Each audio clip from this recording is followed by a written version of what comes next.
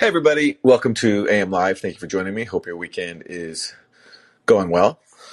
So, this week, I thought I'd talk about a couple of developments in the realm of what's called disinformation. And in my experience, there's an actual term for disinformation, an actual definition, which means, false statements. But then there's the operative definition that is so often used in our current media and political environment. And in that context, disinformation means anything that goes against the propaganda of the state, particularly the U.S. state, but also that of its allies, like in the U.K. And on that front, this week there was a couple of interesting developments from people who claim to counter disinformation, but really, I think, propagate it, and accordingly face a problem when there are journalists or voices who put out information that they can't actually refute because the facts are not on their side. So in that case, what is to be done? Well, we got some examples of that two this week. One was from a British journalist named Paul Mason, who was caught in some leaked emails of his that were stolen from him, showing him trying to plot to collaborate with the British security state to basically take out the Grey Zone, the outlet that I work for, and also go after the UK anti-war left. And he drew a very broad map sketching out everyone from Jeremy Corbyn to the Stop the War Coalition to even the entire black community inside the UK. So his idea of who is being infiltrated by what he called Russian disinformation is very, very expansive. And then there was an academic by the name of J.C. Boucher, who's with the University of Calgary. And he put out a study that got some attention in Canadian media, although it was all positive attention. There was zero critical scrutiny from the corporate Canadian media, basically accusing myself and other dissident journalists, if that's what you want to call us, of spreading Russian disinformation. Though, of course, he didn't identify any examples of this supposed disinformation. And it just made me think, this is nothing new. We've seen cases like this before, where anybody who dissents from the prevailing narrative, anyone who presents countervailing facts, will be labeled as Russian dupes or Russian plants or Russian assets. But I'm just wondering if this really is the new normal, if this is what we're going to be seeing now on a regular basis. Just whenever there's someone who doesn't drink the Kool-Aid, who dissents from the party line, whether they're going to be smeared and targeted. And in the case of Paul Mason, it was particularly revealing because he's someone who, inside the UK, has some prominence. He was a supporter of Jeremy Corbyn and got some attention for that, even though it was actually revealed that he was secretly plotting to undermine Jeremy Corbyn. And Jeremy Corbyn ends up making Paul Mason's map that he drew of nefarious influences inside the UK. But what he was caught doing was pretty malicious. And the Grey Zone reported on it. Kate Clarenberg and Max Blumenthal had the story, which I'll link to in the show notes if you haven't read it. And basically, it's just a series of emails where they're talking about setting up some kind of operation in conjunction with the British state to to take out the Grey Zone, to discredit us. He wants to squeeze us financially. He wants to engage in what is called in the emails relentless deplatforming. So make sure that nobody can hear what we have to say. In the process, he makes some pretty funny admissions. So, for example, if you've heard of Bellingcat, which is this U.S. government-funded, NATO state-funded, private security firm-funded organization that claims to be just there to do open source research and uncover war crimes, in reality, it does the bidding of the people who fund it, which is, the U.S. government and various cutouts. And so I've sparred with them before because they've gone after me and the OPCW whistleblowers in trying to claim that there really was a chemical attack in Syria in Duma in April 2018. And they've tried to discredit the OPCW whistleblowers who actually did the real investigation and found no such chemical attack at all. And so, people like myself have been saying for a long time that it's very obvious that Bellingcat is a asset of the states that fund it. The financial tie is there and the record of fraud is there on their behalf, as I've reported on before and exposed how, especially in the case of Duma and the OPCW, they put out disinformation in a bid to discredit the whistleblowers and cover up for what actually happened, which was a staged incident by sectarian death squads fighting the Syrian government. And so, when we say stuff like this, that Bellingcat is essentially an asset of Western states, we get accused of spreading Russian disinformation. And so, ironically, Paul Mason in these emails, where he is trying to come up with ways to take us down on the basis of him believing that we are somehow tied to Russia, false, of course, but that's what he believes. Mason says the exact same thing we do about Bellingcat. He calls them, quote, intel service input by proxy, which is exactly what we've been saying, that they're a proxy for Western intelligence. And he also says that they receive a steady stream of information from Western intelligence, which I totally agree with. And what's funny is after these emails came to light, he tried to backtrack and he said, Bellingcat is 100% independent, which sounded to me like something Donald Trump would say, 100%, I'm 100% innocent. And it was an obvious attempt to save face, but nobody's buying it. Mason privately blurted out the truth. And he also blurted out the truth when he basically admits in these emails that he's having an exchange with a guy named Emil Khan, who's a intelligence contractor in the UK, involved in a bunch of shady operations, including the Syria dirty war. And they talk about the fact that they don't want to go toe to toe with the gray zone when it comes to debating. They don't want to actually debate us. So instead, they're coming up with all these different schemes to try to take us down, and that includes trying to deplatform us and squeeze us financially. And it gets so absurd that they even start talking in ways in which they're almost like spies themselves, or that's how they fashion themselves. Like, we need to use clean phones and have firm OPSEC and InfoSec, all this jargon of like the spook world, which is funny because they are trying to collaborate with the spook world.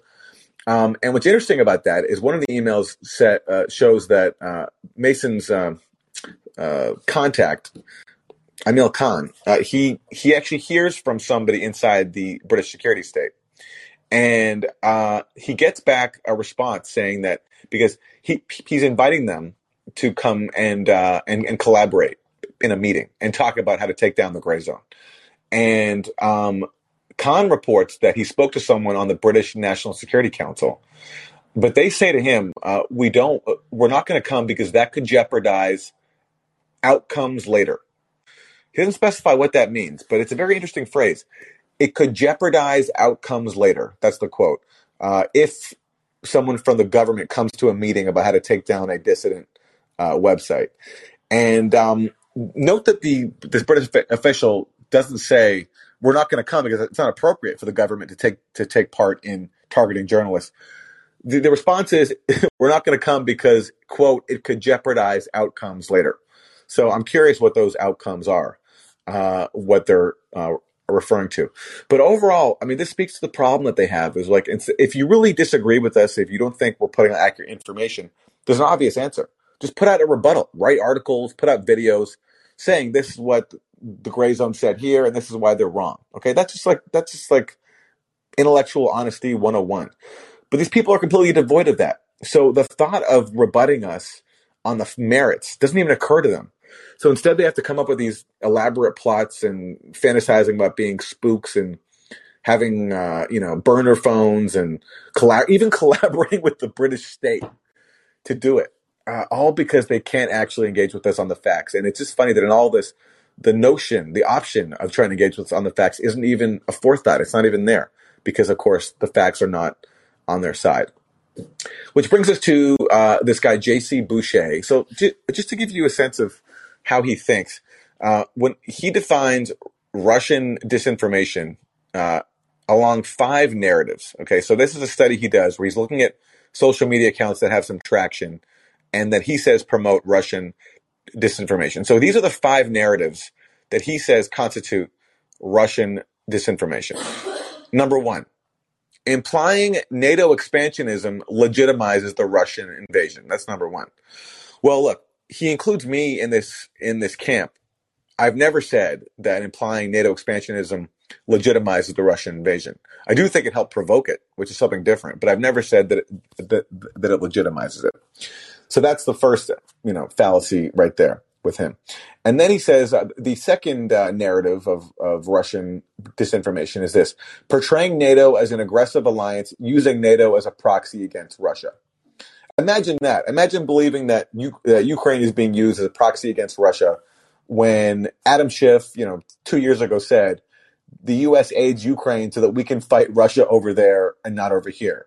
And Lindsey Graham goes to Ukraine in late 2016 and says 2017 will be the year of offense. Russia will pay a heavy price, as if he's somehow Ukrainian general.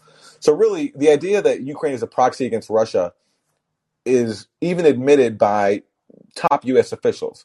And that's been made even more clear since Russia invaded, when it's openly said now that this is a proxy war. So by this guy's standards, pretty much the entire U.S. political establishment is guilty of pushing Russian disinformation.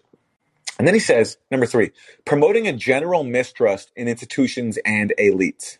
Okay? This is an academic at a university, which is supposed to, I think, in theory, encourage skepticism of institutions and elites. It's supposed to encourage critical thinking. That's what critical thinking is looking at the people who are powerful in your society, whether it's the U.S. or Russia, and being skeptical of their actions. And this guy somehow sees that act as a nefarious act of Russian disinformation, promoting a general mistrust in institutions and elites. Guilty as charged, in my case. Number 4, suggesting that Ukraine is a fascist state or has extensive fascist influences. Well, in my case, I've never said it's a fascist state.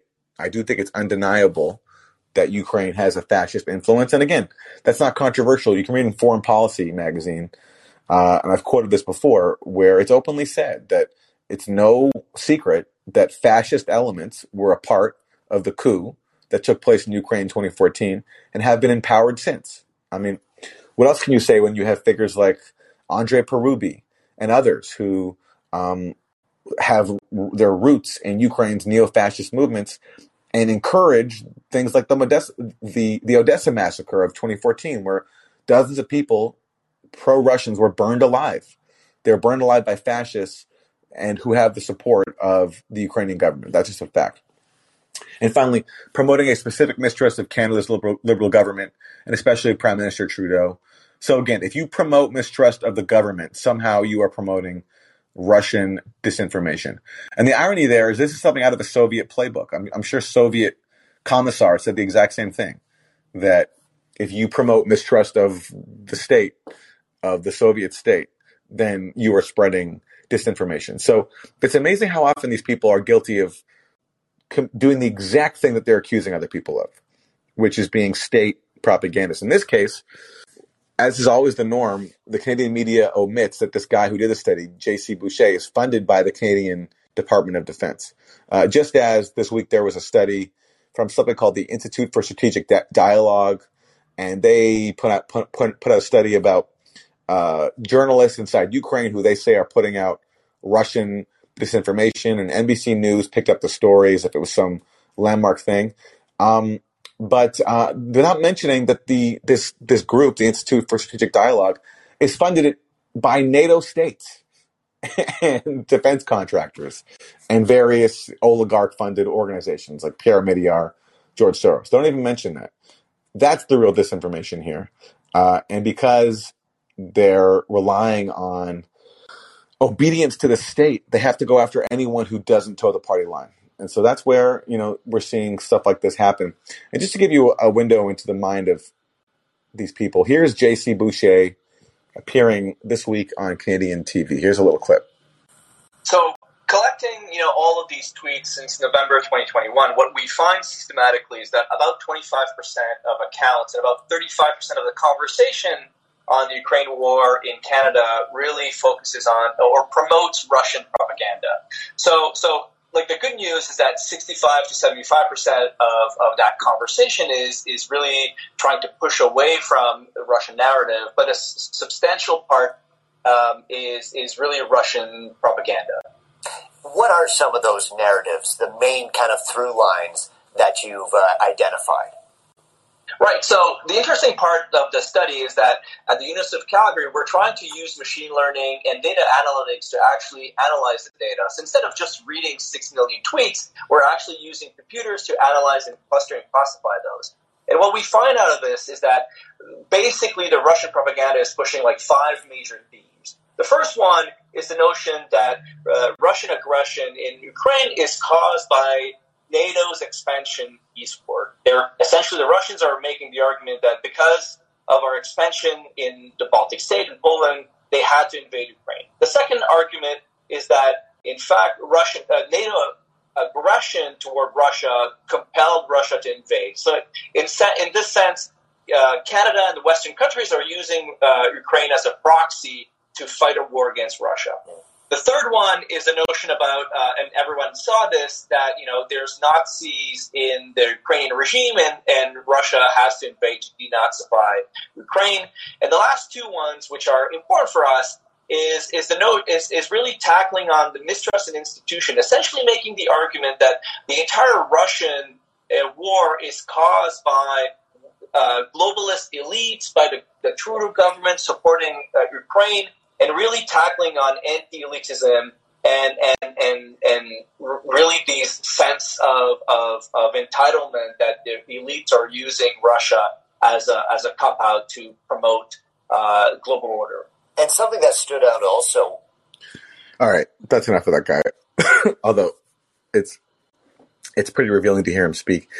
So look, this is the face of counter disinformation. We saw it with Nina Jankowicz when she had a brief run as the head of the Department of Homeland Security's Disinformation Board. It's people who essentially are in lockstep with their own states that are often funding them.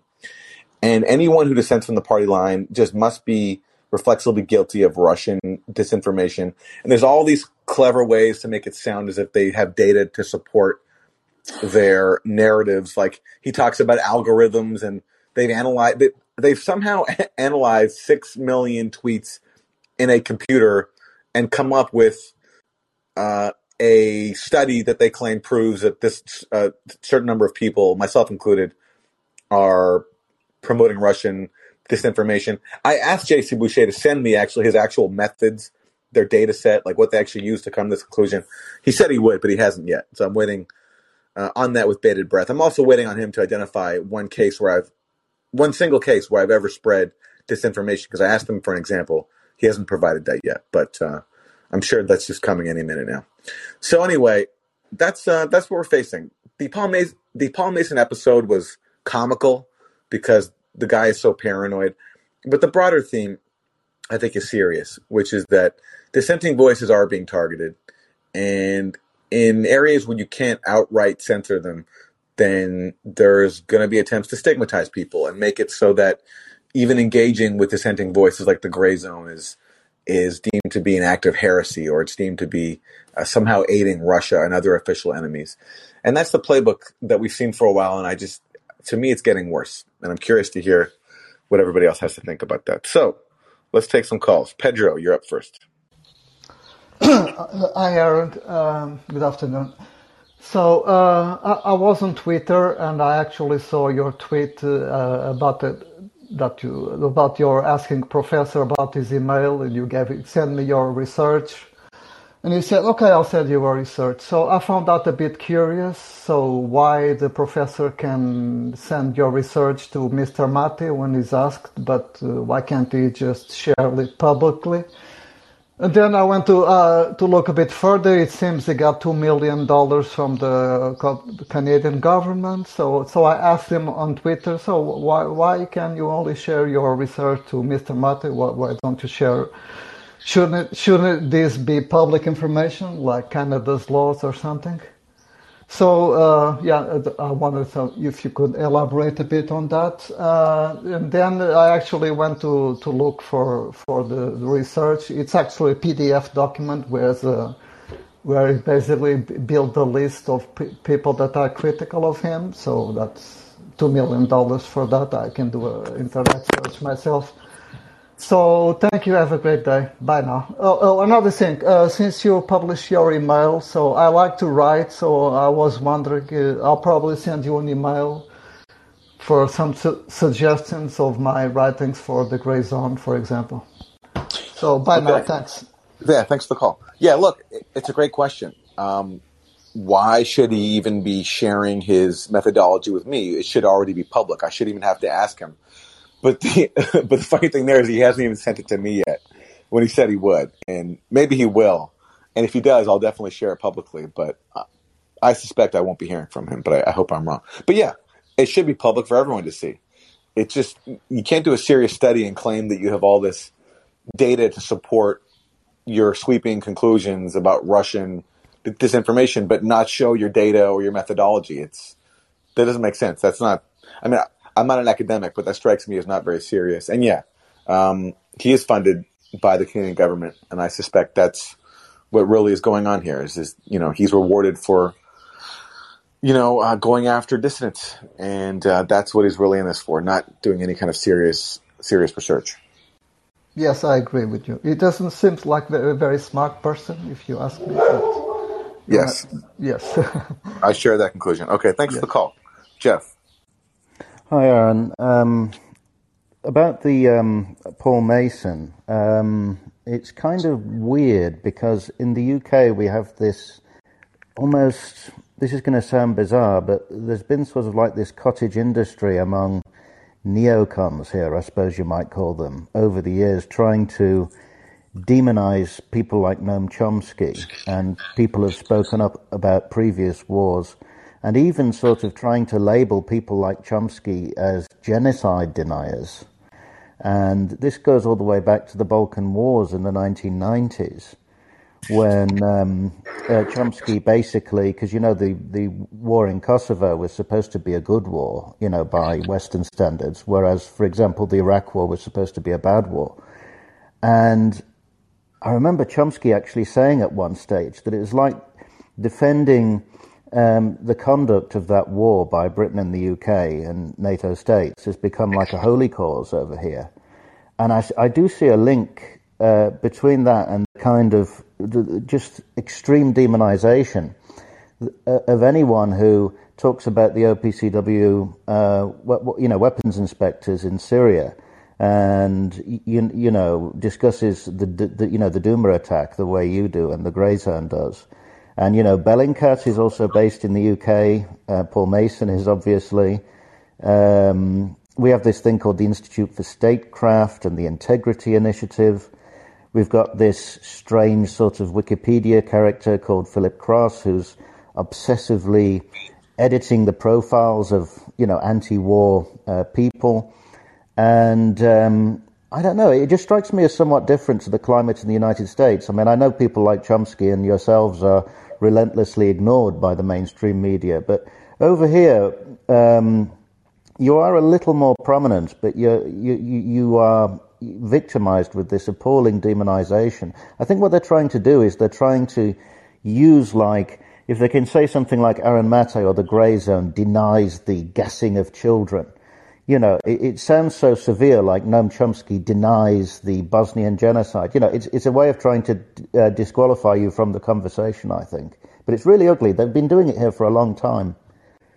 Yes, they have. I mean, similar. Look, and they rolled it out domestically too on Jeremy Corbyn, where he was accused of denying the severity of the supposed anti-Semitism crisis inside the Labour Party, which, in my opinion, was a complete scam that results from the same dynamic where these powerful people inside the UK see a threat to their agenda, to their power and status, to their worldview, which is, premised on serving U.S. hegemony, because the UK is basically a junior partner of the U.S. in this global system. And so Jeremy Corbyn's a threat to all of that.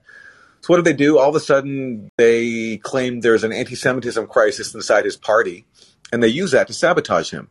And it was very effective. And it meant that even supporters of Jeremy Corbyn got intimidated into basically being silent or even going along and saying, yeah, we need to address this, not realizing that the foundation was a scam and premised on the fact that they want to take out Jeremy Corbyn and undermine everything that he stands for. And so when you can't challenge Corbyn on the facts, and when you can't stop his popularity, all you have left is to try to taint him and smear him. And that's what they've done to us as well when they call us deniers of this or that. And in the case of the OPCW, it's extraordinary because, look, even if the OPCW whistleblowers had never come along, there still would have been so many reasons to question the official narrative about Duma. There's all this open source evidence that calls into question, including reporting from a BBC reporter named Riam Dalati, who said that the hospital scene in Duma was staged with the involvement of the white helmets. That wasn't the OPCW whistleblowers. And that was corroborated by witnesses who were interviewed by journalists like Robert Fisk and others. So even without the OPCW whistleblowers, there would be grounds to question the narrative. But what's amazing is even when you have leaked documents from inside the body that investigated Duma, still you're not allowed to talk about a point of view that dissents from the official narrative, which is that Syria was guilty. And if you do, then you're somehow denying atrocities. That's how the propaganda system works. And I see it. A lot of people are sufficiently intimidated just by being called names and being called deniers to basically be silent about it. Even though it's such an explosive story, the implications of the OPCW story, I don't need to go into them because I've talked about it before, but it's been successful in shutting people up about it and not getting, and meaning that the story does not gotten the attention that it deserves. Yeah, I mean, over here it's like we've all made this tacit compact almost to pretend that there never were any OPCW whistleblowers. I mean, that is how rarely, it's never spoken about. And Robert Fisk, I mean, they even went after him after he died, of course, in a horrible way. Yeah. And that was done, by the way, going after Fisk and attacking him when he was no longer around to respond was a way to just ensure narrative obedience so that no one follows his lead and asks questions and does their job. That's what the attacks on him were meant to do. And they had the advantage of him not being around anymore to defend himself. It was disgusting. And look, I've talked about this example. My favorite example of the erasure of the OPCW whistleblowers is a Washington Post reporter named Joby Warwick, who wrote a whole book called Redline, came out last year. It's about Syria and chemical weapons and the OPCW. Okay, if ever there's a book that should be talking about the OPCW whistleblowers, it's a book about Syria, the OPCW, and chemical weapons. And Joby Warwick ends his book. Okay, he ends the book at Duma, like at the incident, which is April 2018, and omits everything that came afterwards, a year later, which is leaks from inside the OPCW showing that investigators found no evidence of a chemical attack, but had their investigation covered up and censored and doctored. So he omits all of that. It's the most blatant lie by omission I've ever seen. It's unbelievable. And he still, in his reporting on the topic, will not acknowledge their existence. And on Twitter, I've gotten him to engage with me a little bit. And he just says, yeah, the OPCW whistleblowers are wrong, blah, blah, blah. But then it becomes, all right, well, show your work. If you think they're wrong, prove it. Show why. But if you think they're not even worth, if they're so wrong, you can't even mention them. I mean, that's just ridiculous. He can't mention them. He can't mention them because he actually can't refute them. No, and it's really weird that Chloe Hadjimatheou of BBC Radio, she was doing a profile of Paul Mason not long ago, and she described him as being formerly sort of in the pro-Corbyn camp, but he'd sort of, he'd tired of, his fellow leftists, as it were, and he's now devoting himself supposedly to countering disinformation. I mean, if you look at the role she's played in that initial report about Duma, where she refused to even follow through with you and other people she was accusing. I mean, not only that, but not only that. I mean, sure, she, like she attacked me and others, and that's to be expected. She didn't even mention her own colleagues' reporting. She did like a 11-part podcast about Duma, trying to show that the OPCW whistleblowers are wrong, or at least it was multiple episodes of an 11-episode or so series. Mm-hmm. And she doesn't even mention her own colleague, Riam Dalati, who I talked about earlier, who did an investigation and said unequivocally that the Duma hospital scene was staged. She doesn't even mention him, but yet she attacks us for saying the exact same thing. But It's even just he acted in a strange way because he kind of came out, he admitted that the hospital scene was staged, but he believed that the atrocity is real. I mean, that doesn't make any sense to me. he cowardly couched his language. He said the hospital scene was staged, but the attack was real. But he doesn't actually say what he means by that. Does he mean it was a chlorine attack, a sarin attack? What does he mean? So basically, but yes, the propaganda model is so strong that even people like him who know the facts are sufficiently intimidated to basically couch their language in mealy-mouthed ways to basically avoid the stigma that we get for speaking the truth and for just following the facts. That's how powerful the propaganda system is. Yeah. And yes, there is. And by the way, look, I should say about Paul Mason. Before these emails surfaced, he wrote a column about a month ago calling for state action against the gray zone and other dissident voices. And he mentioned myself and Max Blumenthal. So I wrote him. I just said, "Hey, Paul, do you want to come on my podcast and debate this and explain what you mean by state action, like what kind of state action you want to take against us, and let's have a debate about that, and also about Ukraine and the issues that you think we're wrong on." And of course, he declined. And then we found out what he proceeded to do, which is instead of just coming on and publicly making his case for why he thinks we're wrong, he was plotting to try to have us deplatformed. Yeah, that's pretty much it. That sums up the mentality of these people. He's a very strange character because he's got to be the only one remotely associated with, supporting Corbyn, who's actually become a big supporter of Keir Starmer. And on that episode of the Owen Jones show, which you and Max showed on Grey Zone yesterday, it was actually Owen Jones and Michael Walker of Novara Media. They were trying to sort of get through to him. They were sort of arguing with him almost in a mocking way because he claims to be this big leftist, but also this big supporter of Keir Starmer. And of course, he has all these, he believes that people who, speak as if there's any kind of doubt as to Russia's aggression in Ukraine, they have to be expelled from the Labour Party. But people who, even Labour MPs who support Saudi Arabia and what it's doing in Yemen, he says, well, that's a difference that's containable within the Labour Party. Yeah. So it's apparently not, Russia. Yeah. There's an amazing exchange between Paul Mason and Owen Jones in the interview. And Owen Jones, I'm not a big fan of, and I suspect it's mutual. Me neither. But Owen Jones asked a great question, because Paul Mason is calling for labor members to be expelled, essentially if they criticize NATO, if they say that NATO played a role in provoking Russia and Ukraine. Yeah. He calls for them to be expelled. And so Owen Jones says, okay, but you're not calling for labor members to be expelled if they support Saudi genocide in Yemen. So what makes Yemeni lives worth less than Ukrainian lives? And of course, Paul Mason's response is that's a Putin talking point. Yes. It's all he can do. I mean, that's all these people have. It's quite revealing. Absolutely. Anyway, best of luck with your show.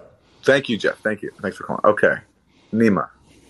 Oh, hi, Aaron. Can you hear me? Yes. Hi. Well, I think before I ask my question, I think we should all take a moment of silence for the death of Paul Mason's campaign, because let's remember he was standing to be an MP for Labour, and that crashed and burned a few hours ago when he was the local selection committee cut him out. So I didn't know that. I didn't know that. Yeah, that's breaking news. Yeah, that is breaking news, and it's incredibly funny. And I find it sort of representative of him as a character, and this is what I wanted to talk to you about. I think it's rather comforting and positive that when your political opponent and the people trying to smear you, if your enemies are this cartoonishly stupid and incompetent, you got nothing to worry about. I mean,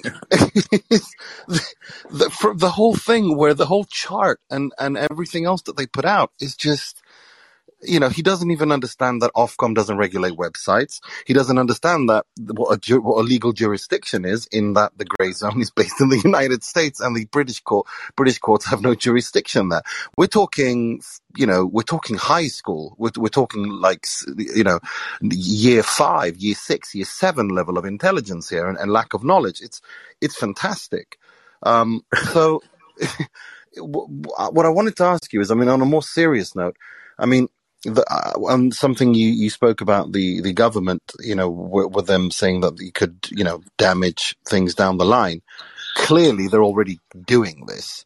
But what do you consider, living in the United States? What would you consider would be the next step to kind of expose these, as you guys already kind of have done, but to kind of, I remember the church committee in the United States, and I'm not identical but related kind of, post McCarthy era. How do you counter this? What are your thoughts on that?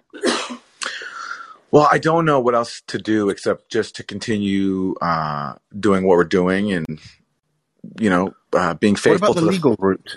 What about the legal route? I'm not a litigious person. I feel I just feel like the legal system never favors people on our side. It never favors the dissidents. It favors those with resources who can tie you up in court forever.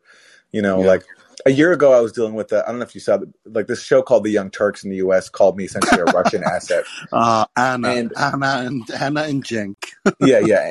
And I spoke to some lawyers about it, and it's just like the cost and the amount of time, and I just don't. I think in this case too. Paul Mason can say we're Russian assets and all that stuff, and I know that in the UK it's actually easier to sue people for stuff like that. But I actually don't. To be honest, I don't even believe in it. I actually believe that Paul Mason should be able to say whatever he wants. Like, he wants to call us Russian assets. He wants to lie about us and call for us to be deplatformed. All that stuff. That's his. I believe he has the right to say that, and I just don't think it would serve a righteous cause to spend so much time. I don't mean, yeah. There is the libelous, defamatory aspect of it, of course, which is prohibited by civil laws, and sometimes it even crosses the boundary into criminal law. Yeah. My issue is more, that comment from the British government official, that's something that I think warrants further investigation. Right.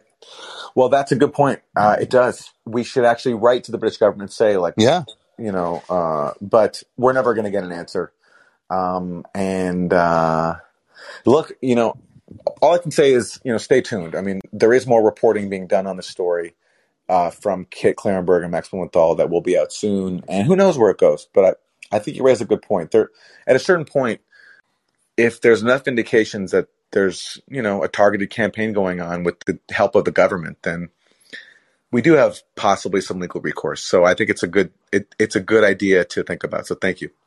No, thank you. And I just want to take this moment and say that what you guys do on the Grey Zone since day one. The first time I came across the website, I think it was a couple of years ago when Max blew the whistle on Bellingcat and Twitter invented that warning sign for him about leaked materials, which I found incredibly hilarious.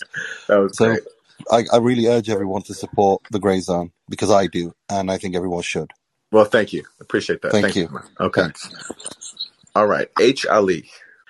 And if you're there, there's a microphone button in the bottom. There you go. Yeah. Can you hear me now? Yeah. Yeah. My question is about Ukraine and the East, sort of, because most of us feel Ukraine is a bit of a puppet state to the United States or NATO or whatever, and since 2014 or so. But then you start to look back and look at other cases of Western influence on domestic Eastern European politics. Like you have Georgia in 2008, and you have the first mess in Ukraine in 2004. Well, not the first, but the one previously before the 2013-14 troubles. And then it makes me wonder,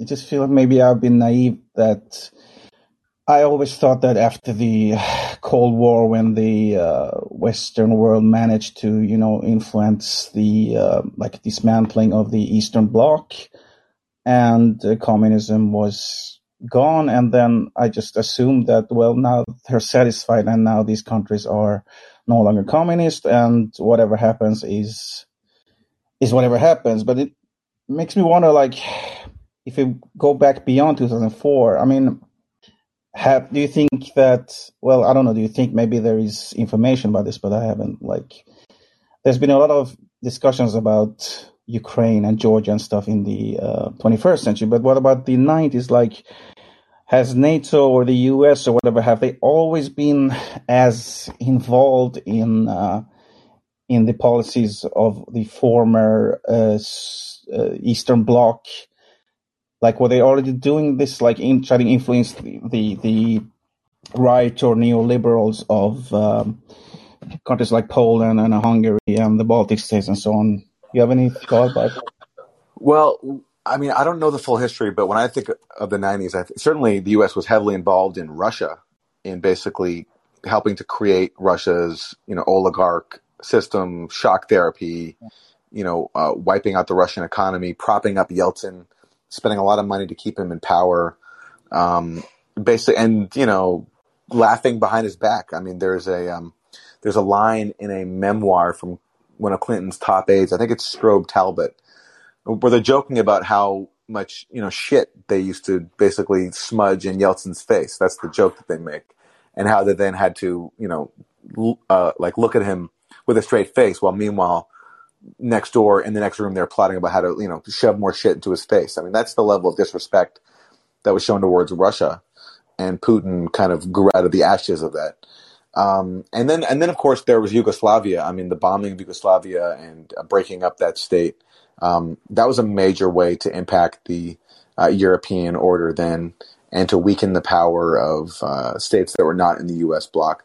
In terms of interference in countries, if I were to bet, I'm sure you could find examples. I just don't know that history. Certainly the color revolutions of 2004, the U.S. played a role. In Ukraine, Victoria Nuland bragged the U.S. has spent $5 billion in Ukraine since the fall of the Soviet Union. And what do you think that's for? Do you think that Victoria Nuland and the U.S. really want to promote democracy? Or is that to destabilize and try to bring Ukraine into the U.S. orbit? And I think it's the latter. Yeah, I'm thinking maybe they've been trying to, quote unquote, influence, promote democracy in all these countries, because I'm no expert on the Eastern Europe, but I live in Europe, in Western Europe, in Sweden, and when the feeling you get is that there's a lot of right-wing progress in these countries, like rehabilitating old Nazis, not just in Ukraine, but also the Baltic states and so on. And it just makes me wonder, maybe this has been in work from the West since like they continued doing that even after the fall of the Eastern Bloc. So that was my thought, but I guess I'm going to have to do some research on that or whatever. But that was just a question I had. So thanks for taking my call, and till next time. Thank you. Okay. Heidi. Hi. I don't know if I can really add anything to the conversation, because you have done a hell of a job reporting on this. I'm so happy to be a fan of yours, although you might not want me as a fan, because I'm very much, in support of, what. I'm not going to go into that. What I really wanted to say was, I want to just make you aware that you have. I want to lend you some moral support, and I want to say to both you and Max, I really love that you guys are keeping your sense of humor about this, and encourage you to do that more. If you ever get defensive, that's when you look like you're dumb, and you guys are not dumb. You guys are really good reporters. I like when I first saw Max, I can't remember when it was. It was a few years ago. I kind of felt like he was totally cringe, because he was so defensive, and he was so I don't know, on edge about it. And he thought that everybody should feel the same way that he felt about Yemen and Palestine. And, how do these people just, how are they not feeling the same way I'm feeling about these oppressed people? And it's like, we don't know, we don't understand. And how can we believe that when all we hear is just one or two reporters telling us these stories about these people, when the mainstream media is basically telling us the complete opposite or ignoring it completely? And with you guys telling us the truth with a good sense of humor and your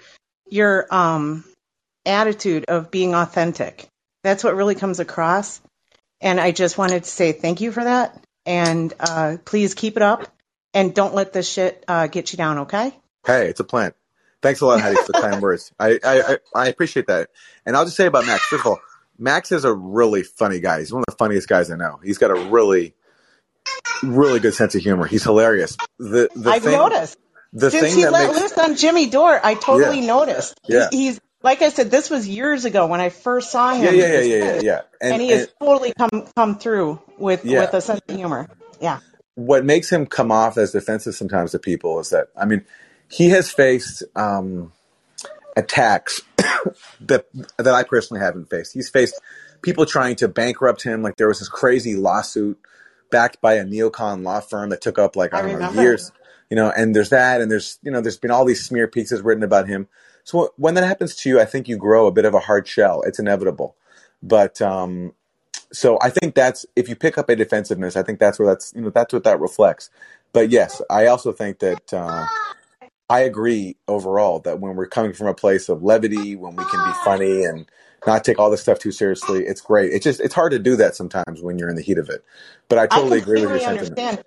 Yeah, I completely understand, and I just don't want to see either of you or anybody get cynical about it. I even kind of worry when I see Jimmy Dore, when he gets like really on his rants. I worry that the guy's going to have a heart attack. You know what I mean?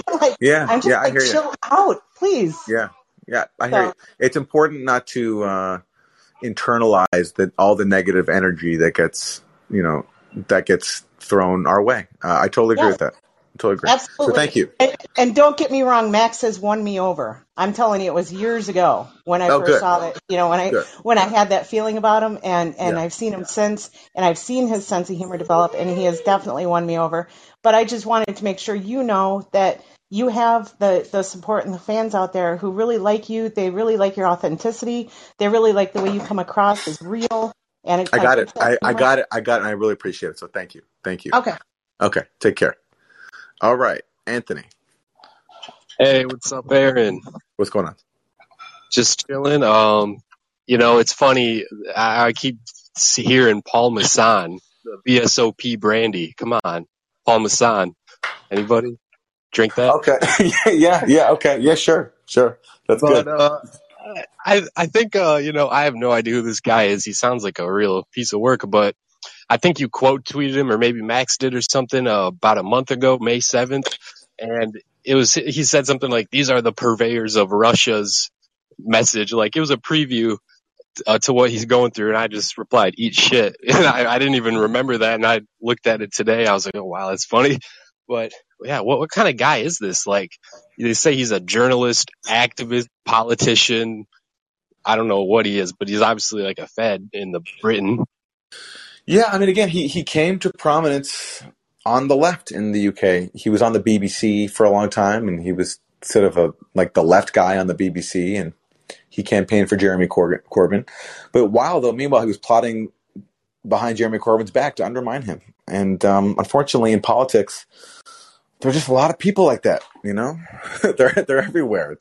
It's hard enough to go up against people who are not on your side officially, but then even people who are on your side, your supposed friends, will undermine you, and that's just it's just dirty. Yeah, so that's like the Weaver in the Sanders campaign kind of thing. But yeah. What was I gonna say? It reminds me of we had the whole Nina Jankowicz episode here, and it looks like they didn't really get rid of that. They just put top 9/11 suspect Michael Chertoff to take it underground. So it's getting pretty weird. That's way more serious than Scary Poppins. Absolutely. All right. Thanks for the call, Anthony. All right, Chris. And Chris, if you're there, there's a microphone button in the bottom right. There you go. All right, you got me? Yes, we do. All right. I'm calling from New York, and I'm a 68-year-old Vietnam veteran, and I grew up in an Italian family, and everything fell off the back of the truck. And to get to your point, I've been listening to you and Max and his other partner when they did that great documentary about Gaza. Mm-hmm. Okay, mm-hmm. And that's what really got me going and really paying attention to you guys and the arguments that you present. Okay, it's never take it personal, because believe me, as a 68-year-old man who went through Vietnam at the tail end of the war when the ceasefire ended, we all knew it was make believe. We created a proxy from the south to the north. So what's going on, and these people trying to deplatform you, and what the lady said before, like when Matt first came out and heard this, he took it as a badge of honor, and then Richard, what's his name, Richard Medhurst, okay, He's on the same list as you guys, and Glenn Greenwald, all you guys that are doing this real reporting, okay, about world affairs.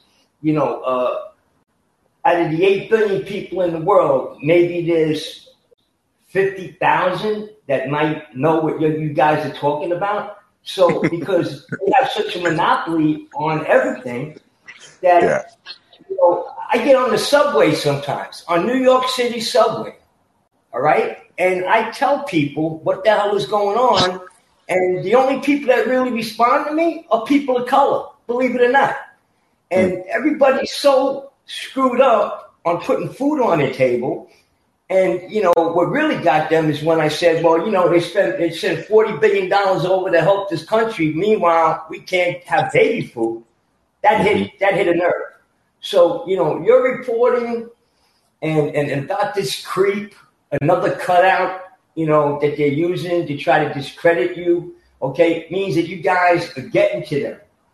You guys are finally realizing that they got some competition they got to deal with, and that they lost the narrative.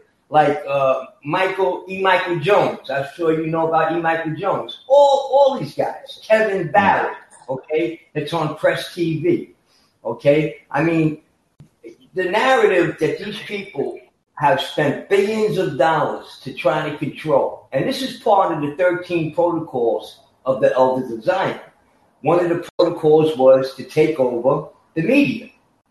Okay, you know what? Listen, Chris, I have to stop you there because I don't accept the protocols of the Elders of Zion as a legit thing. I think it's a anti-Semitic. But who owns it, though? Look, listen, Chris, we're going to stop it there because we've reached a point of disagreement. But I appreciate the kind words, and doesn't mean we can't agree on certain things, but it's just on the protocols thing. I just, that's not a place that I want to engage with. So thank you for the call. I appreciate it. All right, Jeff. Okay. Hello there, Aaron. Hi.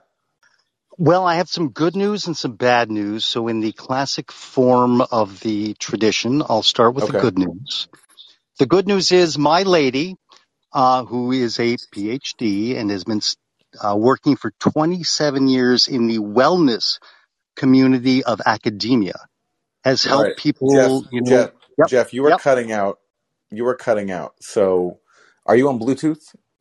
Yep. Yes, I'm on Bluetooth. Are you on Bluetooth? Yep.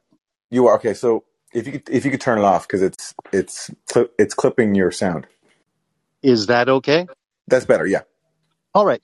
Well, my lady has been working in the wellness community for academia for 27 years, and she's been helping people with bipolar and suicidal ideation. Jeff, sorry, you are still clipping. So if you want to figure out your sound, I would take off Bluetooth and come back in the queue, and I'll let you back in, and we'll see if it's any better. So Jason, you are next. Hey, Aaron, how you doing? Hi there. Hey, How much sleep do you get at night? Seems like you're always doing stuff like this. You know, I think there'll be a time when I'm sleeping better, because right now I'm also working on a book, trying to get, but I'm trying to get out as soon as possible. So you know, it's a busy time. Oh, sounds good. Yeah. Look forward to getting that.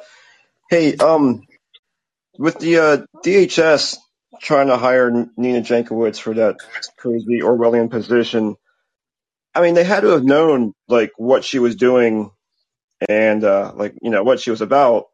Like, how concerning is that to you that they would put her in a position of disinformation chief or whatever it was? Well, it's a similar thing as Paul Mason. It's hilarious, right? It's so funny. It's so clumsy.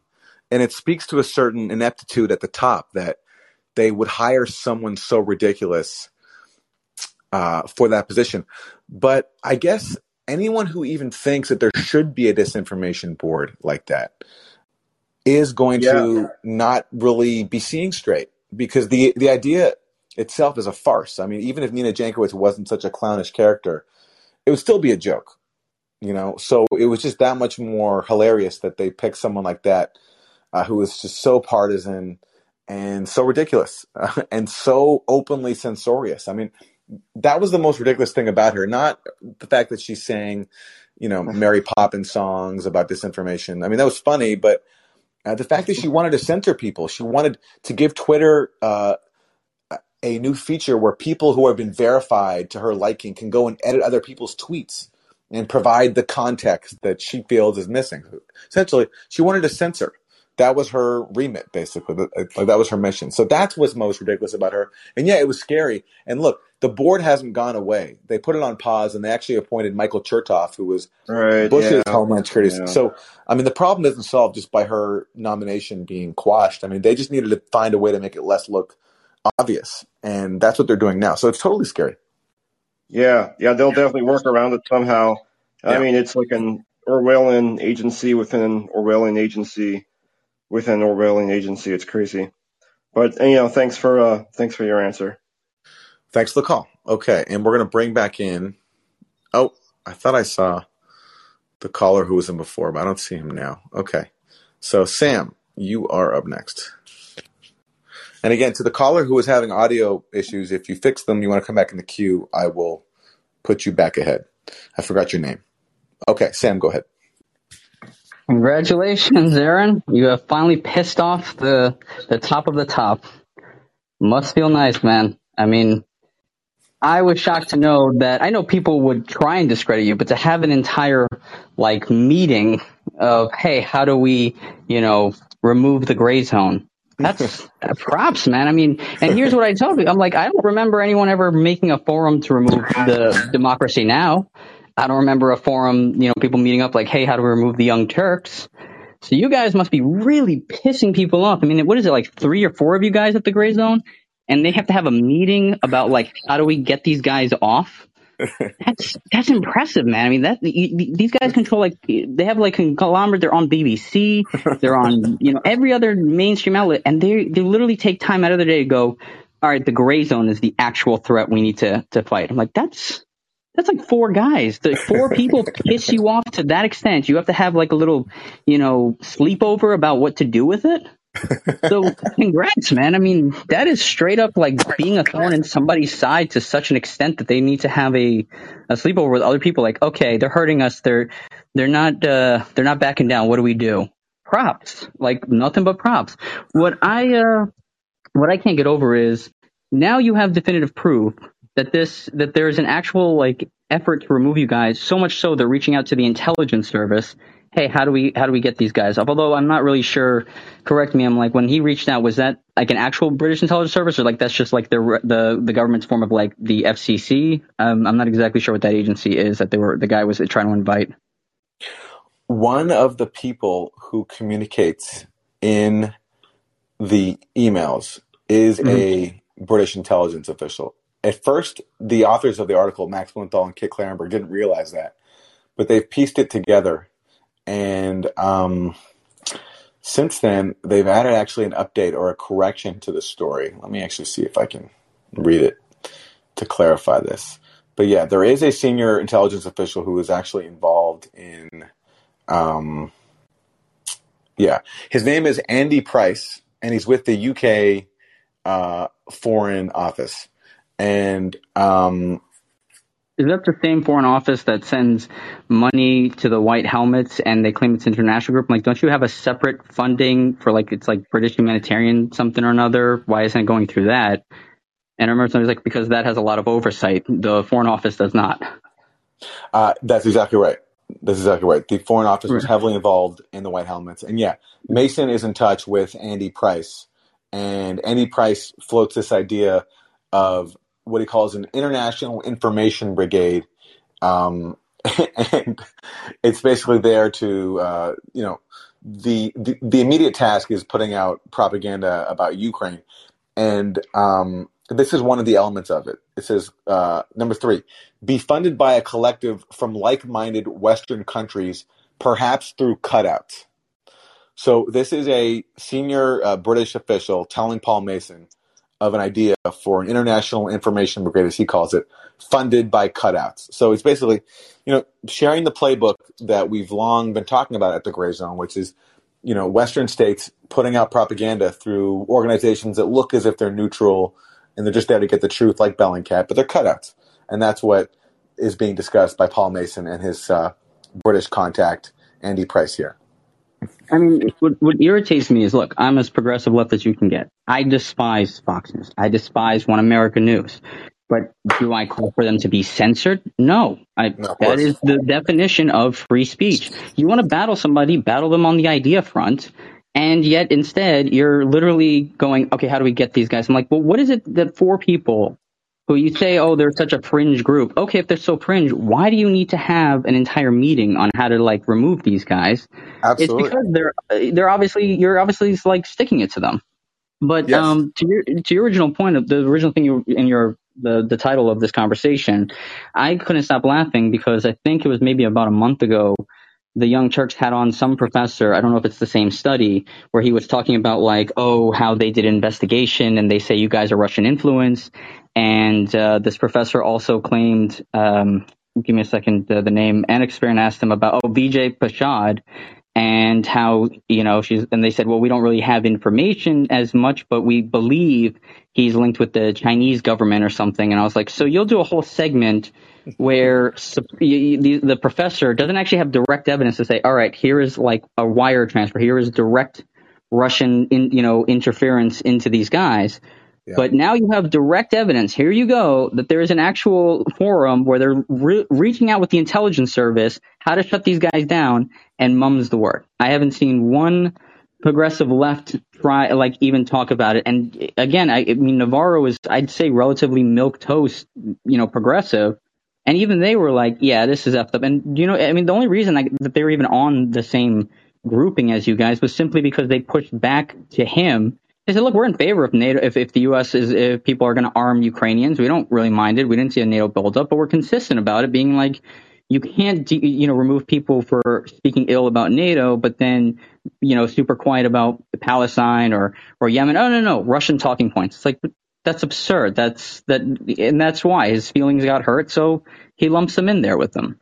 I'm just shocked that there's such little coverage from any, of course your standards are going to get it, but I haven't seen, you would think TYT at least would cover and say, all right, look, in fairness, we have to cover it and say there's an actual effort to silence these people. We may not agree with them. We may have severe disagreements with them, but at the very least, you can't do this. This is quite literally, Orwellian level of, okay, we have to silence them. Still nothing. So I would say congratulations, but I would say as far as Mason's concerned, they're just going to sweep him under the rug. I would go back. This might be an obscure reference, but I think it was around 2017. Somebody I remember the Guardian would always interview this guy. His wife was on Bill Maher. He was Syrian or something. And he claimed that he was stabbed by Syrian intelligence or one another. And then his friend had recorded him saying no, I made this up. And there was really no repercussion. The Guardian put a little editor's note, and that was it. They just swept him under the rug. No one had heard from him again. So I think that's what's going to happen with Mason. Either that, or considering he's already been on BBC, they'll probably just promote him full time to BBC because they won't see anything wrong with what he did. Right. But, I agree. And Sam, thank you for the call. Thank you. Yeah, enjoy, brother. Okay, Ian. And Ian, if you're there, there's a microphone button in the bottom. There you go. Hey, thanks for taking my call. I was kind of just thinking about my impression of like Paul Mason and other people like him, kind of like given the benefit of hindsight, and I guess kind of had an insight about sort of like spotting, I guess you could say kind of like, faux aggressive, type like, media personalities or otherwise. And I was thinking back, so I didn't really know a whole lot about Paul Mason like a decade ago. But I remember the first time I'd really seen him do anything, at least, I guess maybe a UK audience would be more familiar with him. But so this was back in 2015 with basically the Greek austerity referendum / sovereign debt crisis. And I was watching something and they're like, we're going to go to Paul Mason, like famed British progressive, journalist, documentarian, et cetera, et cetera. And there he is. He's like camped out in Athens with like this, this really nice shot over the city. I think you could see like that hill with the Parthenon, like way far back.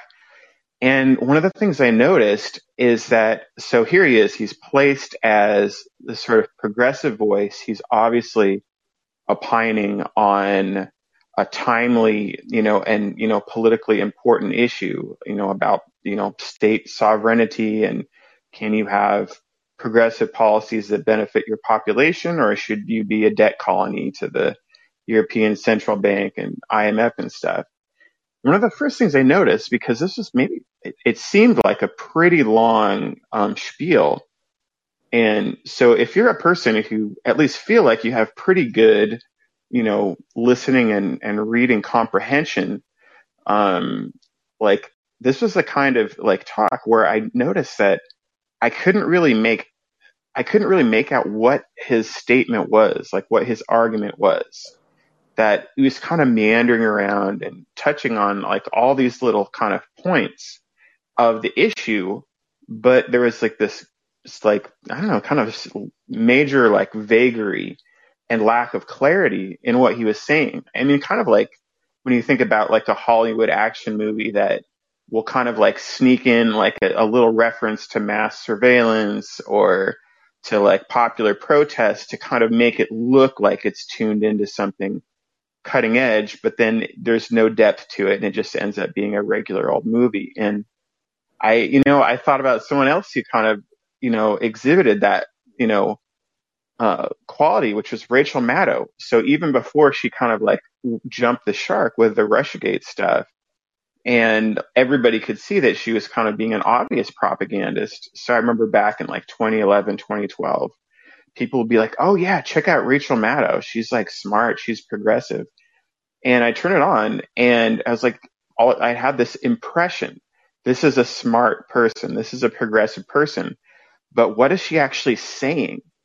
This kind of meandering between like different, facts or pseudo facts to give you the impression that you're watching something meaningful, but actually devoid of content. Yeah. And that was kind of the same thing with Paul Mason. And lo and behold, years later, some of these people turn out to be kind of, really active in like, some, I guess, pretty counter-revolutionary or just, state-aligned stuff. But they've always kind of been about bullshit, but just like having the ability to give you the impression that they weren't. And I think it's a pretty useful skill to be able to detect like who is like the up and coming kind of class of imperial bullshitters, I totally agree. They do excel at that. Rachel Maddow is a genius at that. It's like looking to be progressive, and then look what happens when Russiagate comes along. Yeah.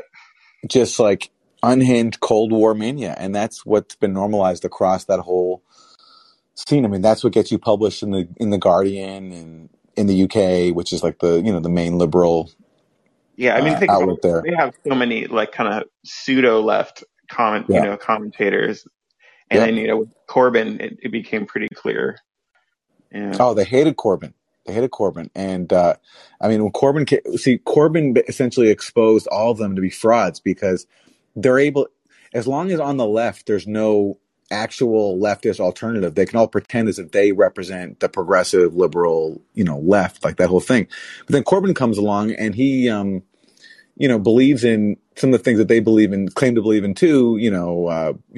Equal rights for everybody, protecting marginalized groups. But he also takes it to a class analysis, and also even worse for them, to an imperialist analysis, where he's talking about how he doesn't want to be involved in regime change abroad, and he opposes sanctions. All these things that they're either complicit in or silent about, and that's why he had to be destroyed. And that's why Bernie Sanders, who's a much milder version of Jeremy Corbyn, he had to be destroyed too, because even Bernie Sanders was too big of a threat to them. Yeah, absolutely. I think it also kind of points to your guys' situation a little bit. If you kind of have this kind of class that is basically like owning basically a vacuous left discourse, when people who are like doing actual analysis and actual critical reporting show up, it's an immediate threat, because this is kind of a foundation built on sand that the sort of cultural, I guess, or sort of media class progressives that are thriving on. It all of a sudden becomes apparent they're not authentic. And so they've got to shut up anybody who is, I guess, kind of puncturing the illusion. Absolutely. Absolutely. Absolutely. All right, Ian, thanks a lot for the call. Yeah, thank you. Take care. Okay, Jeff. And Jeff, if you're there's a microphone button to press in the bottom right. Okay, can you hear me now? Yeah. Yeah. Anyhow, I wanted to talk about the video that showed up today with the guy down in Venezuela being forced out of a restaurant by patrons there. Yes. For those who missed this is Juan Guaido, the U.S. puppet who the U.S. is trying to install as president of Venezuela in a coup that's been going on for 3 years. And the U.S. calls him interim President Guaido, even though, he hasn't even been elected to anything at this point anymore. And, he has almost no support left at all inside the country. And he went to a restaurant to meet with some supporters. And for the second time in a week, violence broke out, and he was directly attacked, and people were attacking him. And so now the U.S. is condemning this, and saying we support interim President Guaido, which is doubly ironic because when Nicolas Maduro was attacked in a attempted drone strike a few years ago during the Trump administration, the Trump administration did not condemn that. I think that's because, if I were to guess, I think that's because they were a part of it. So it's just funny. Venezuela's real president, he gets assassination attempts. Venezuela's fake president, when he gets assaulted by his own supporters, then the U.S. has to speak out. Okay, well, my point about that is if they actually do believe that, I don't think they do believe that he has any legitimacy whatsoever, but if they actually believe that even one iota, why was he not the person they brought to the OAS meeting to represent Venezuela?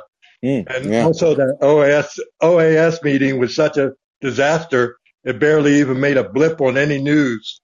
I think that should be discussed. Absolutely. I totally agree. It's hilarious. And AMLO, the president of Mexico, I think did something very heroic in refusing to come because the U.S. refused to allow Venezuela, Cuba, and Nicaragua to attend. And I think that, this meeting really underscores just how fed up people are with U.S. hegemony and U.S. hypocrisy, claiming to support democracy in a region that they've been undermining for centuries now. And, the fact that you have AMLO not attending is a sign to me that the charade is slowly eroding. Did you see the video of I believe it was a young woman that was attacked because she kind of came close to the motorcade and during that meeting, and a Secret Service agent just totally mauled her. It might have been a guy with, but because, it wasn't the clearest video, but I was just wondering if you saw that video and just the total overreaction that occurred. I didn't see that. No, I missed that. Okay. Well, I mean, I guess that's part of the whole, I mean, that whole meeting just, kind of got swept under the rug, and so that's part of the whole process of something that they decide to not show, just, they can just make it disappear, Yeah. Yep. All right, Jeff, thank you for the call. Thank you. Okay, Ivana. Hi, Aaron. Thanks for taking my call. I just wanted to ask you two questions. One is, what is the status of your reporting on the Duma whistleblowers? I know you testified at the UN, and I think you were the sort of invited by Russia, and there was a lot of I guess, fuss around that. And given that, like if you watch any of the recent sort of Security Council meetings, there's a lot of similar sentiment towards Russia. Like every country is sort of proclaiming all of these allegations of genocide and so on. And then you have like Lavrov just basically laying out the case and the situation, and it's just being ignored. So I just wanted to know what is the status there, and then what do you think about just the sort of like total alignment of European foreign policy among all of the countries? I guess the only outlier being Serbia, who refuses to impose sanctions. Okay, so on the first question, the status of the OPCW reporting, I'm working on my next article. It's taken me a while because I'm working on a book right now about Russiagate that I'm trying to complete very quickly so we can release it as soon as possible. So that's my top priority right now. But there is more OPCW reporting due. There are more leaks that have not come out. It's, just continuing the theme of damning revelations about how the investigation was compromised to reach a narrative that was not supported by the facts. And I think I've already published 12 or 13 articles on the topic. And yeah, I did testify at the UN twice at the invitation of Russia one time, and the second time was at the invitation of China, because China convened one of those meetings and Russia convened the other. And look, the fact that the meetings I spoke at were organized by Russia and China has been used to try to undermine me. But look, these are members of the UN Security Council. And of course, and in attendance were other members of the UN Security Council. And what matters to me is whether or not I'm being factual or not. And that's what matters. And you'll notice that in the attacks on me, no one ever challenges anything I actually say. They only try to pivot to who invited me, or they try to come up with smears like Paul Mason was trying to do. So that's where it's at. But yeah, so look, there's a lot more to do on that front, a lot more stuff that has not come out yet, that will come out in due time. It's just, these stories take a long time for me to write because it's a very technical topic, and I have to be very, very precise with my language and I have to be sure about it. And I'm right glad now, to hear you're still working on that. Yeah. And look, there's going to be more developments because the OPCW has something called the IIT, which is a mechanism that was established to assign blame for attacks. Because the normal OPCW fact-finding missions, like the one in Duma, they don't assign blame. They just gather facts and they put them out in a report, but it's not in their mandate to actually assign blame. So this mechanism called the IIT was created with the U.S. basically pushing it through. Russia and others were opposed to it. And basically its mandate, in real life will be to try to somehow come up with a story that legitimizes the OPCW narrative that was concocted to cover up for the OPCW's actual findings. That's what it will do. So they are due to put out a report on Duma soon. When they do, I'm sure they will they're going to figure out some creative way to claim that the OPCW Duma investigation, the public investigation, was credible, and they're going to find a way to blame Syria for Duma, thereby completely contradicting their own investigation, the original investigation that was censored. So I can't wait to see what they do. And when they do that, I'm sure Duma will be back in the news again, and it will be a whole new thing. And, of course, Bellingcat will claim vindication. But this whole thing has been fixed the entire time. And the point is, the key point about the LPCW is when you have allegations of a massive cover-up and you have documents showing that, then by definition, anything that comes out is suspect unless steps are taken to actually address the cover-up, which would mean letting the dissenting inspectors come to the OPCW, present their findings, and dealing with them and arguing one way or the other why the OPCW thinks that they're wrong, what findings they misinterpreted perhaps, or what data undermines their position. But that will never happen because everyone knows that the dissenting inspectors were right, that the original mission found no evidence of a chemical attack for a reason, because there was no chemical attack.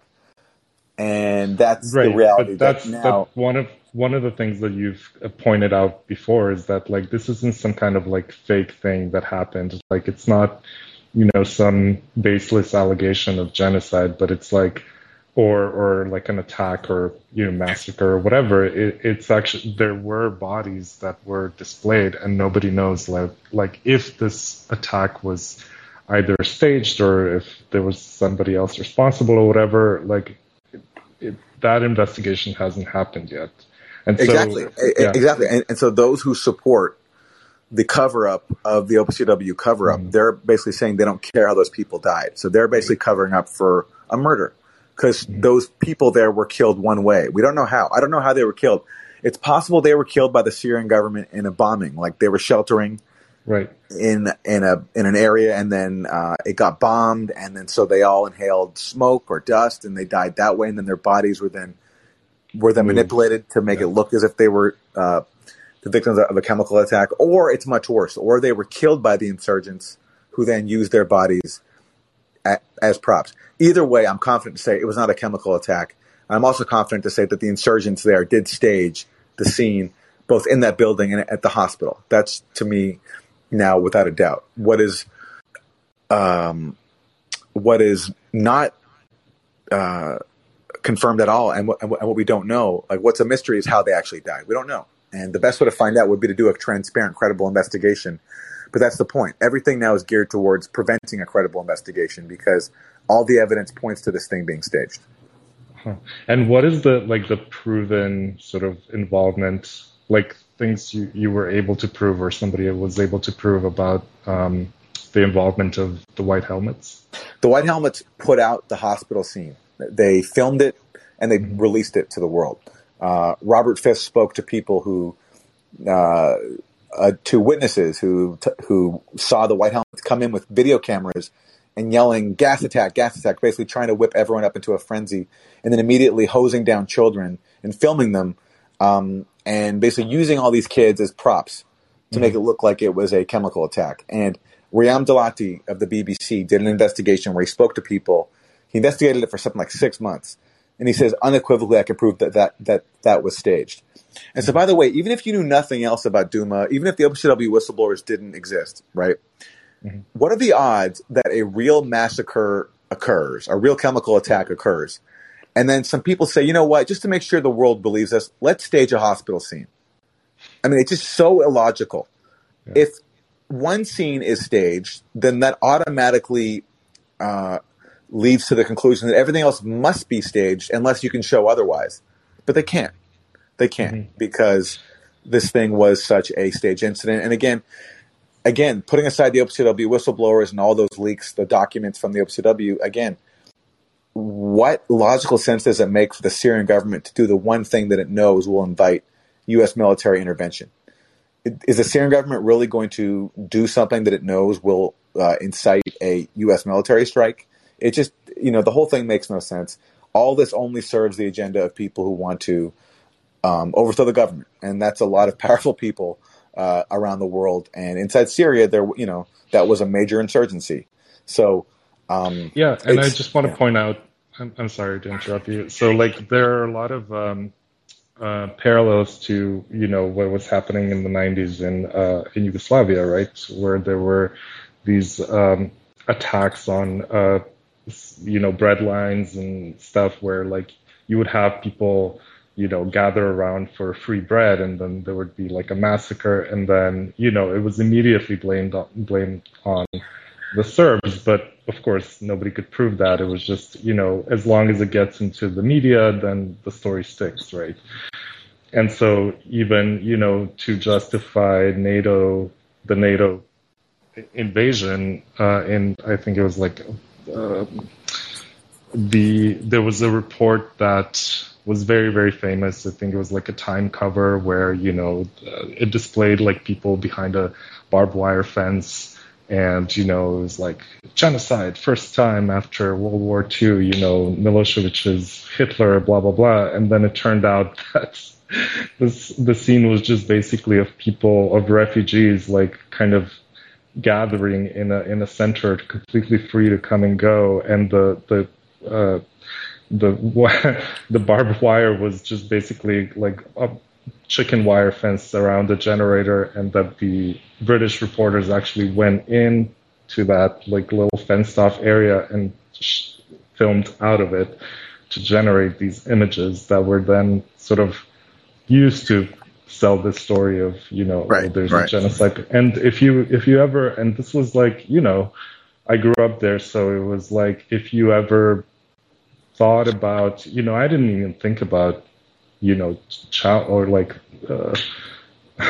think about doubting that, because it was so seared in our mind. And so when, all these other countries that seceded from Yugoslavia were entering NATO, one of the stories that, helped sell and one of your listeners was asking about, NATO expansion or whatever. So one of the fears that was a factor in these countries joining NATO was that, like, we need to protect ourselves from the Serbs. Yes, yeah, exactly, yes. and that's the what this same stuff thing serves. that the Baltic states Yeah. are now. It's like Putin is Hitler, and right. we need to be protected. Ivana, I'm going to take the next caller because I got to go soon. So thanks a lot for the call. Thank you so much. Okay, and Tim, you will be the last caller for today. Apologies to everyone in line, but I have to cut it off after this. So Tim, go ahead. Hey, Aaron, can you hear me? Yes. Yeah. So I have to thank you hugely for two things. First of all, the revelation out of the mouth of babes that Bellingcat is, as I always thought, the most obvious stovepiping exercise I've ever seen is so satisfying. And then the second thing, that Paul Mason is, completely bent, which I've always thought, and to have him basically expose himself like that, it was like a birthday present. It was spectacular. So thank you for that. I have a question for you, a suggestion, I guess. Here's the thing. That preposterous chart that he produced, I'm wondering whether we should not, or I shouldn't say we, sorry, I'm not a journalist, but whether it makes sense to create a chart that reproduces all of the funding of all of these gongos, that is government organized, non-government organizations, and all the enormous amount of money that goes into all of these things, and actually just put that out there as a response to his absurd idea that somehow, having a rational argument about international relations is a talking point issue. Like the fact that the idea that something as important as the relationship between nuclear armed powers can be reduced to the infantile idea that if you sound like someone else, you are equivalent to someone else. Right. The lack of seriousness about Western culture. And actually, I wanted to also ask you, it seems to me that, our security services aid our media. And I mean, Glenn Greenwald has done great work on this, just laying out, like, if you line up all the people who've been exposed over time in the past 4 or 5 years, it's astonishing, right? It's a revolving door between the State Department and MSNBC, and at what point do we even like credit these organizations as actual media organizations anymore, But I do think it might really put some teeth into it, because the idea of a kind of layout of all the things that we've learned in a handy chart, like Paul Mason was so, wise to share with us all, with interactive, my wife is a information designer. Like, it could be hilarious to produce a chart. Yeah, it's a good idea. That just lays out all of the things that we know about how all these corrupted people are connected. And it's a good idea. Because, we got to fight back against this stuff. It's really horrifying. And, Yeah. I mean, much as I enjoy it, it's very, very, very worrying about where we're headed. Anyway, I'm getting doomed. It's a good idea. It's a good idea. The only issue that I see is it just the chart will be so oversaturated because there's so many different shady cutout groups and so many different funders, government cutouts. So that would just it might be a hard chart to discern, but I think it should be done, and I think it would be really illuminating. I mean, if you look at, for example, Ann Applebaum, who's this regime change character, columnist for The Atlantic, she sits on, every time I come across some new, fake organization that's fighting quote unquote disinformation, the odds are that Ann Applebaum will be on the board. And so many of these characters overlap, and so many of their funders overlap, like Pierre Omidyar and George Soros. I mean, it sounds cartoonish, but really they fund so many different of these regime change cutout organizations. So a chart, I think, would be great. I'm sure some exist, but it's always worth updating and seeing what else can be done. So that's a good suggestion. So thank you. Yeah, I mean, not to get into the weeds on this, but you can zoom in and out of those charts as much as you want, and we have enough information about who these people are and what they're actually up to that you could zoom in and out all day, right? You know what I mean? Right. Anyway, thanks for your work. Thank you. Thanks for the call. Okay, so I have to wrap it there. Apologies to everybody who I didn't get to, and just to answer a question in the chat about the book. Yes, the book I'm doing is about Russiagate, and it's about how Russiagate brought us to where we are today. It's called, the title right now is called it's Hot War, Cold War, how Russiagate created chaos from the U.S. to Ukraine, and it's about Russiagate and how it's culminated in this hot war inside Ukraine. And I hope to finish it as soon as I can and get it out by the end of this year, if possible. So, and that's what I actually have to go do now.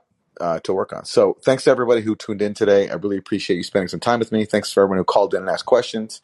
I'll be back on here tomorrow with Katie Halper at 11 a.m. Eastern time after we do Monday morning on YouTube. And that's it. Have a great rest of your Sunday. Bye, everybody.